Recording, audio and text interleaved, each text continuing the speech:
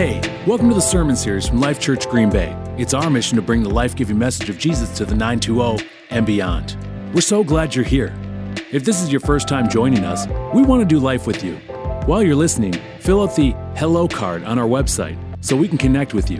Visit lifechurchgreenbay.com/hello to fill it out. Make sure to check the I'm new here and online options while filling out the card. Again, we're so glad you're with us today. Here's this week's message. All right, open your Bibles to Isaiah chapter 43, Isaiah 43. If you don't have a traditional Bible and you'd like one, you can go to the Welcome Center after service. We would love to give you one as our gift to you.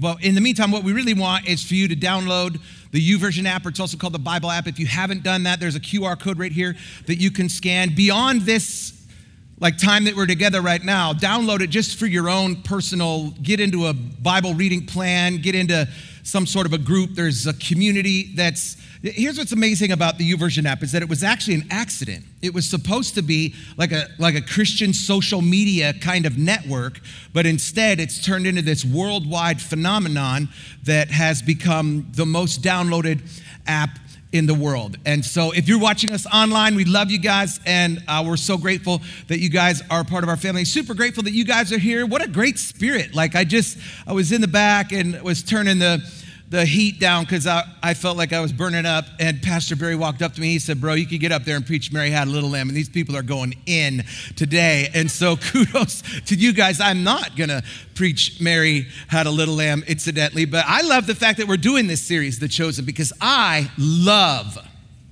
The Chosen. I think it's the best Christian media product that has ever been released. It just makes the whole story come alive. It makes the whole thing become practical. It makes the whole thing become personal. Are there haters?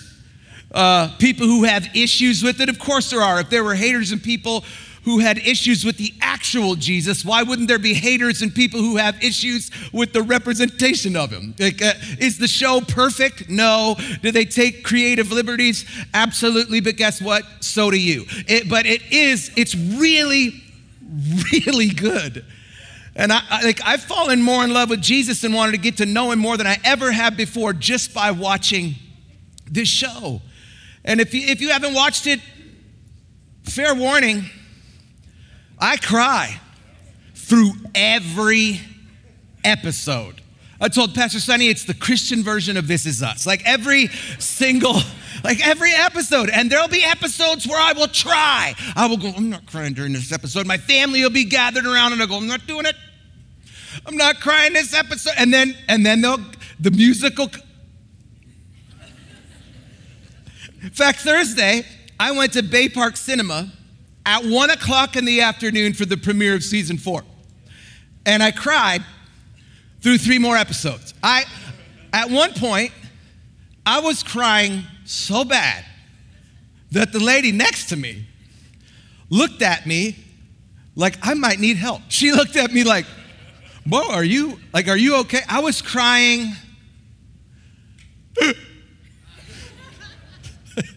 And season 1, episode 1 is no exception.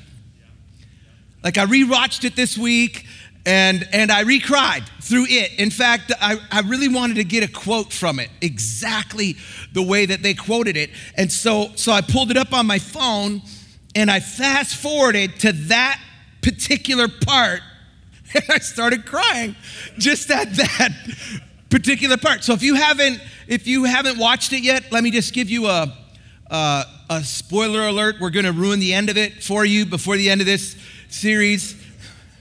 Some of you didn't get that joke. Anyway, but let me give you a fair warning. Episode 1 is the slowest of all the episodes. And yet it has drug and alcohol use, rape, racism, assault, prize fighting, homelessness, tax evasion, betrayal, gambling, single parenthood, prostitution, demonic possession, and an attempted suicide in 45 minutes. It makes you experience the Bible like you never have. It makes you experience the Bible like you're actually in it. And episode 1 starts with Lilith, a scared little girl we don't recognize, and her father comforting her with the words of the prophet Isaiah. Thus says the Lord who created you, O Jacob, and he who formed you, O Israel. Fear not, for I have redeemed you. I've called you by name. You are mine. You are mine. And she wakes up. It was a dream, a distant memory. She's bruised and beaten with blood on her hands, a man with blood on his face. He's running. He's screaming for help. He's screaming, she tried to kill me. She has demons inside. And she's hurting, haunted, hopeless. The grown-up version of that scared little girl, the comforting words of her father, long lost to the circumstances of her life. I am his? How? I'm damaged, desperate, lost, alone, abandoned. But was she? Are you?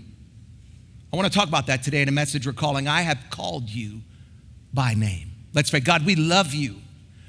You know, thank you for this gift, God, that you so miraculously, by the Holy Spirit, gave to a creative who had gifts and abilities and skills and talents that I don't have, God. You caused him to use his gift to bless millions and millions of people. God, to take your words and to make them come alive.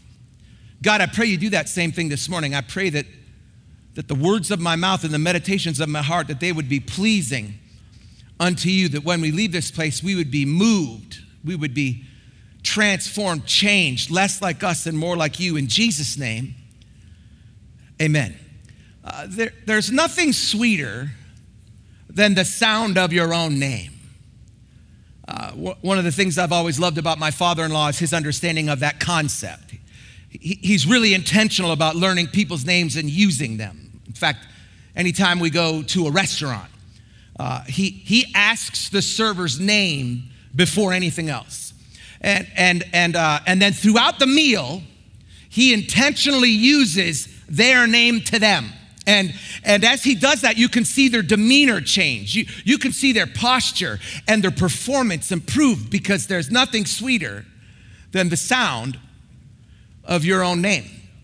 I remember years ago, I was wrestling with a decision. I was at a service at a church in Los Angeles, and I was at the altar, and I was really, really seeking God about a decision that I had to make. And the pastor was a guy named Tommy Barnett. He was one of my heroes. He motioned to me. He was standing on the stage, and I was standing in the altar, the front, and he motioned to me, and I looked around I was like, who's he talking to? Who's this guy trying to get? Is this the signal? Is he trying to get somebody to get it? And then he looked at me and he called me by name. He said, Sean, come here. And then he spoke a word over my life that confirmed the decision that I was trying to make. I couldn't believe that he knew my name. I'd only met him once in passing, like 5 years before. But when he said my name, my countenance changed. My confidence shifted. I was flying last week, and I was at the airport, and airports are stressful places. If you don't have to go, don't. And I was kind of running late in between my connections, and so I wasn't. Let's be honest, I wasn't running. I have a theory that there are other flights.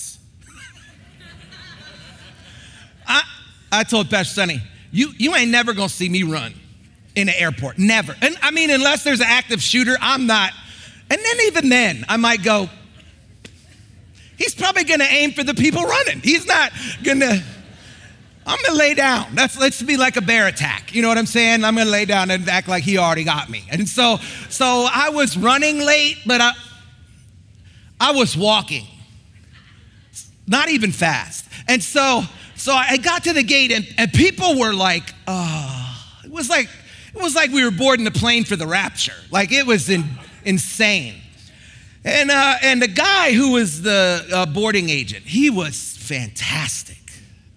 And as he scanned every ticket, he would say the name of the person. Hey, Jim, thank you for flying Delta. Have a great flight. Hey, Sally, thank you for flying Delta. have a great flight. Hey, Bob, thank you for flying Delta. Have a great flight. And it was just, you could just see people going from, like that was their boy. It was just, you could see. And when people got on the plane, I felt like we were on Soul Plane. Like it was like we were about to have a party on that plane. People were happy. People were talking to each other. They were getting to know each other. Oh, well, where are you headed? Is Minneapolis home for you? No. Oh, well, you must be a See, there's nothing that is sweeter than the sound of your own name. It reminds me of this old show from the 80s, Cheers. Anytime a guy named Norm would walk into the bar, everyone would yell out his name, Norm! I actually love how more than one scene in this episode takes place in a bar. Like it kind of reminds me of Green Bay. Our bars are full. And in those bars, a lot of people are trying to figure out a lot of things. Hurt, disappointment, betrayal, loss, resentment. My pastor, Fulton Buntain, he actually met one of his closest friends in a bar. Jerry Corum's life, it was falling apart until he met Pastor Buntain. And Jesus, he was spiraling. He was spinning out of control. His marriage was failing. His relationship with his kids was failing. His business was failing. He was on the brink of bankruptcy. And so he was looking for a solution at the bottom of a bottle at the end of a bar.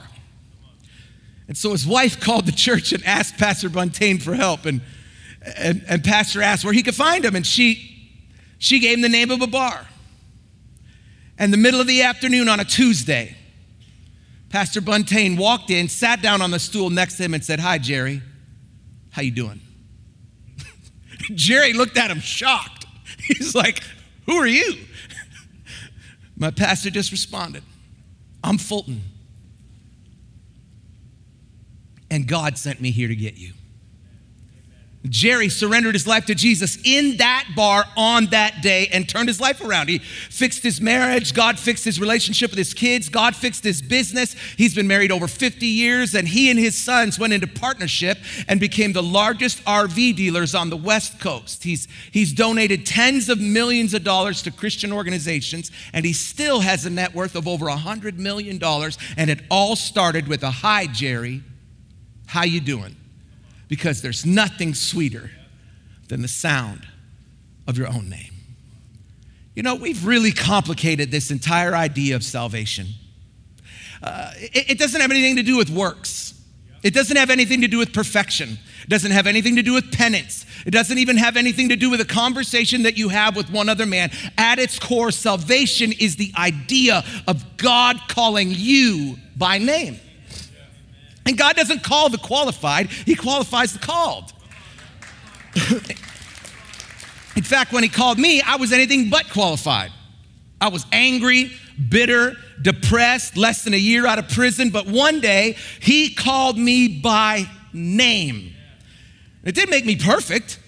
I mean, I struggled for years, tried to avoid the fullness of my relationship with him for years. Because of my wounds and my insecurity, I looked for an excuse to walk away from him for years. I mean, about 5 years into my pastoral ministry, I thought I finally found the excuse I'd been looking for. Many of you guys may know this. In 2002, Sonny and I went through a nightmare. We lost our daughter. In fact, it would have been her birthday this coming Wednesday, and I've been thinking about that encounter over the last number of weeks. And in the hours after she was born, I had a genuine encounter with God where he called me by name. After months of praying and fasting, believing God for a miracle, the doctors told us that she wasn't going to make it. She wasn't going to actually live through the day. And so they came to get me and to take me to the neonatal intensive care unit so that I could say my final goodbyes. And in that moment, I decided I was done. And I'm not talking about just with the ministry. I was done with God. In fact, I turned to my wife, Sonny, and I said, "Man, F God." But I didn't, I said the whole thing. You get the point. I said, "F God, he's not real." I said, "I've given my life to him. If he can't do this miracle for me, he doesn't even exist. I'm done." And I was furious. I was seething. And as the doctor and I rode the elevator, he turned to me and he said, I need to prepare you for what you're about to see. It's not pretty. She's covered with tubes and connected to monitors in the ventilator that's keeping her alive. She has no hope. And when I walked into that ICU, though, something happened. I didn't see what he said. I didn't see tubes. I didn't see wires. I didn't see monitors. I didn't see a child who had no hope. I saw my child. I saw my perfect child. And God said, that's how I see you. Come on. I looked around trying to see who was talking to me. But there wasn't anybody there. And God repeated himself. But this time, he said, Sean. I don't know if God's ever said your name for. Normally, I would think that's cool. But remember, I just dropped the F-bomb on him. And said he wasn't real. Like, you ever be talking about somebody, you guys probably don't do this because you're from First Service, you're actually saved. So you ever be talking about somebody and they walk up and you, hey, we were just talking about you right before you. Well, how long have you been standing there? You ever feel like somebody caught you talking trash about them behind their back? That's how it felt. It felt like I was like talking smack about God to my wife, and then he called me on it. He said, Sean, that's how I see you.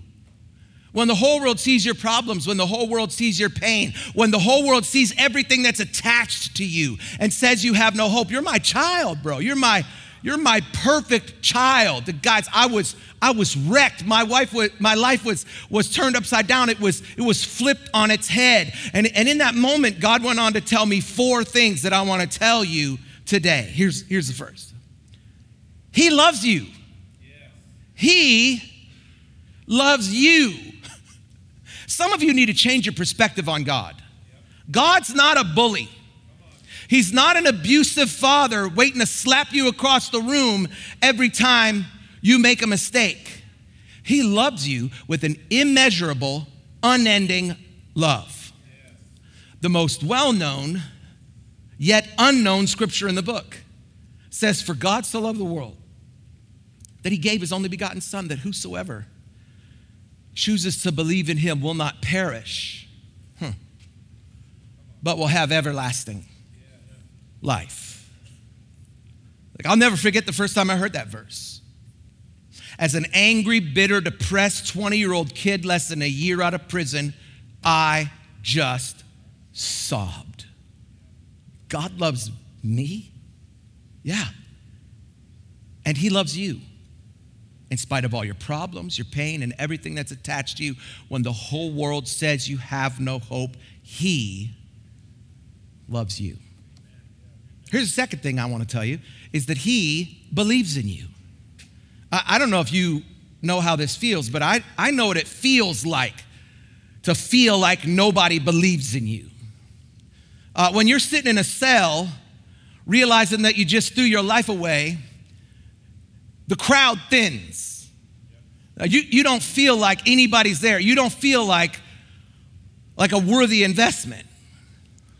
But Jesus doesn't see you for who you are. He sees you for who you could be. We see that in a conversation between Jesus and one of his disciples, a guy named Simon, an impetuous, hot-headed, hard-headed guy who couldn't seem to get out of his own way. But Jesus said, I'm not going to call you Simon anymore. You are Peter, my rock. And I can guarantee you on this rock, I'm going to build my church, and the gates of hell, they will not overpower it. He said, from this point forward, I'm going to call you my rock. Even though you're going to continue to live a life filled with anger issues, even though you're still going to go on and deny me 3 times, even though you're going to cuss a little girl out when she just says that you knew me, even though that after my resurrection, you're going to walk away from your calling and you're going to return to your old life, you are my rock because he didn't see Peter for who he was. He saw him for who he could be. He saw him through eyes of potential. And he sees you the same way, in spite of your problems, in spite of your pain and everything that comes attached to you. When the whole world says you have no hope, he believes in you. Here's the third thing I want to tell you is that he prays for you. Isn't it powerful when somebody prays for you? That's why we set aside time in every service so that you can go to somebody and have them pray with you and for you, because sometimes all you need to get you over the hump is to know that somebody's praying for you. I had a professor in seminary who, I came to him one day and I asked him for prayer. And normally I'm used to people, they kind of do the prayer blow off. You know what I'm saying? Oh yeah, cool, man.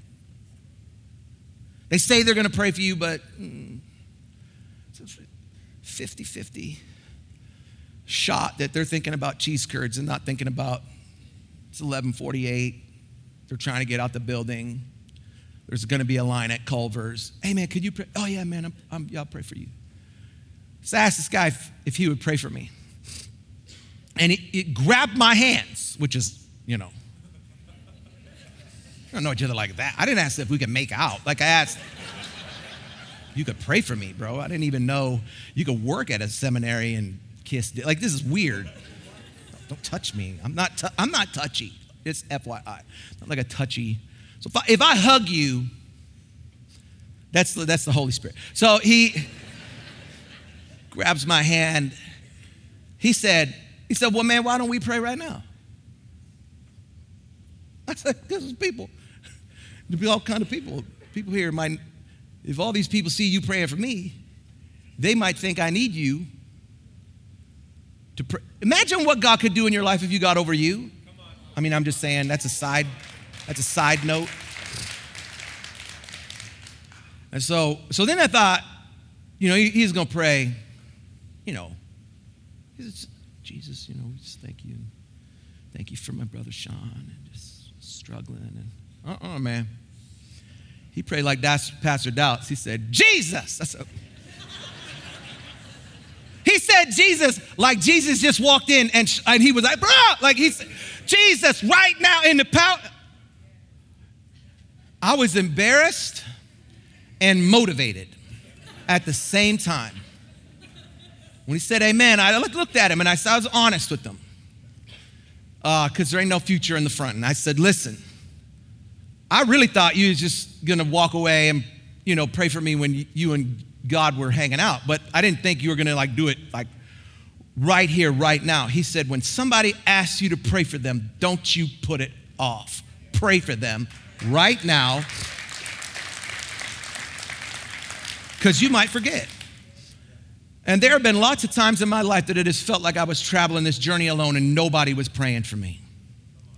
But in the Gospel of John, Jesus says, I'm praying not only for these disciples, but also for all who will ever believe in me through their message. That's you. I pray that they'll be one, just as you and I are, as you're in me and I'm in you, and that they also be in us, so that the world will believe that you sent me. I've given them the glory that you gave me, so that they may be one, as you and I are one. I in them, and you're in me. May they experience such perfect unity that the world may know that you sent me, watch this, and that you love them as much as you love me. You are not traveling this journey alone. Even now, in spite of all your problems and pain and everything that's attached to you, when the whole world says you have no hope, Jesus is standing at the right hand of the Father, and he is praying for you. Here's the fourth thing I want to tell you is that he understands. When you're struggling, it can feel like nobody else can relate, like nobody else understands what you're going through, like no one has ever felt this pain. No one else has ever felt this loss. No one else has ever fought this fight, carried this weight, made these mistakes. But the Bible says we don't have a high priest who's unable to sympathize with our weaknesses. We have one who was tempted in every way, and yet he did not sin. Whatever you're going through, doubt or depression, pain or panic, failure or fear, he understands. Like right before he was crucified, the Bible says that he threw himself down on the ground. And he said, Father, if it's possible, please take this cup of suffering from me. Nevertheless, not what I want, what you want. Like have you ever read and actually humanized any of this story? Do you really think he wanted to suffer? You think he woke up on that day and was like, oh yeah, I get to die today. You think he didn't think that some of them deserved it? You think that he didn't look at some of those fools and think they had it coming? You think that people didn't treat him with such malice and with such disregard and such disrespect that they were not he was tempted in every way. You think that there were times that he did not look at people and say, God, if there's anybody you could smite him. Have you heard what he said? Have you seen what he's done? And Jesus threw himself on the ground. So please, Dad, take this cup of suffering from me. Nevertheless, listen, I might not understand what you're going through, but in spite of all your problems, in spite of all your pain, in spite of everything that's attached to you, when the whole world says you have no hope, he's been there. He understands, and he is calling to you. He's calling for you. The most powerful scene in the episode comes at the very end. When the grown-up version of Lilith, the scared little girl we didn't recognize in the first scene, encounters Jesus walking out of a bar.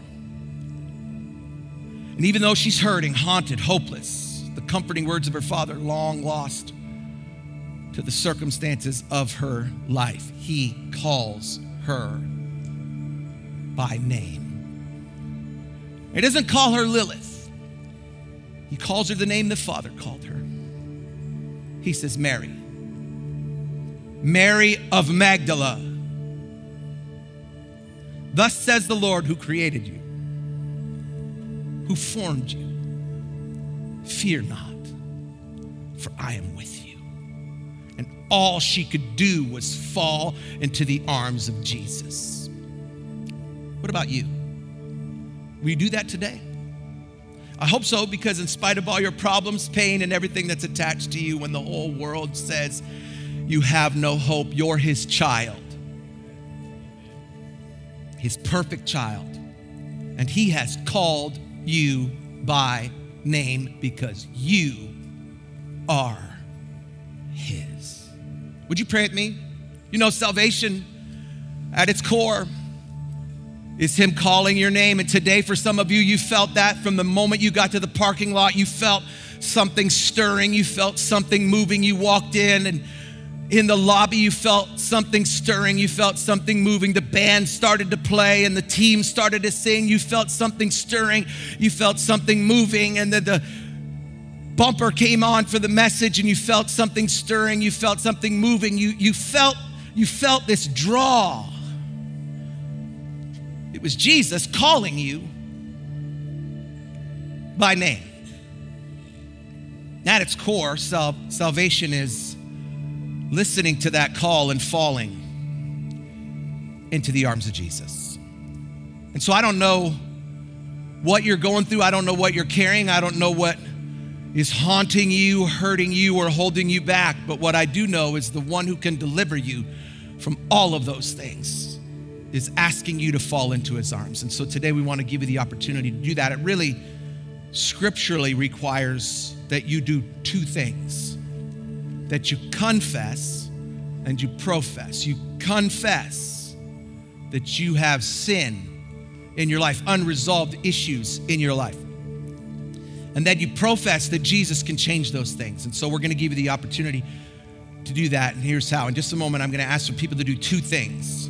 The first is, with nobody looking around, I'm going to ask for people who don't have a relationship with Jesus but want to fall into his arms today and become his child. I'm going to ask you in just a moment to raise your hand and make eye contact with me. Once you make eye contact with me, you could put your hands down. That's your act of confession. Secondly, I'm going to say a few lines in a prayer, and then I'm going to pause. And when I pause, I'm going to ask that everyone in here repeats those words after me. And if you repeat those words and you mean them in your heart, the Bible says that you will be saved. So if you're here and you say, Sean, I don't have a relationship with Jesus, but I want one before I leave this place with nobody looking around, would you raise your hand, make eye contact with me? Thanks, thanks, thanks, thanks, thanks, thanks, thanks, thanks, thanks, thanks, thanks, thanks, thanks, thanks. Okay, I'm going to ask everybody in here to say these words. Say, Jesus, I'm sorry. Forgive me. Come into my life. Call me by name. I fall in your arms. I receive you in Jesus' name. Amen. Secondarily, with every head bowed and every eye closed, maybe you're here and you're a believer, but you're like me early on. You're looking for an excuse to walk away. The devil's trying to throw stuff at you that's going to make you doubt or deny. If you're in here and you say, Sean, I've got some stuff in my life, I've been looking for an excuse to walk away, but you want to go all in with nobody looking around, just pop your hand up so I can pray for you. Yeah. Jesus, for my friends in this place, I pray that you would meet them at the point of their need, wherever they are. You would call them by name. They would experience you not in an academic sort of way, but in a real sort of spiritual, emotional, guttural kind of way. Bless them indeed. In Jesus' name, amen. Thanks for joining us this week. Follow our other podcasts so you can be updated when new episodes are released. We have a wide variety of podcasts to choose from. Hey, thanks for listening to this episode. We'll see you next week.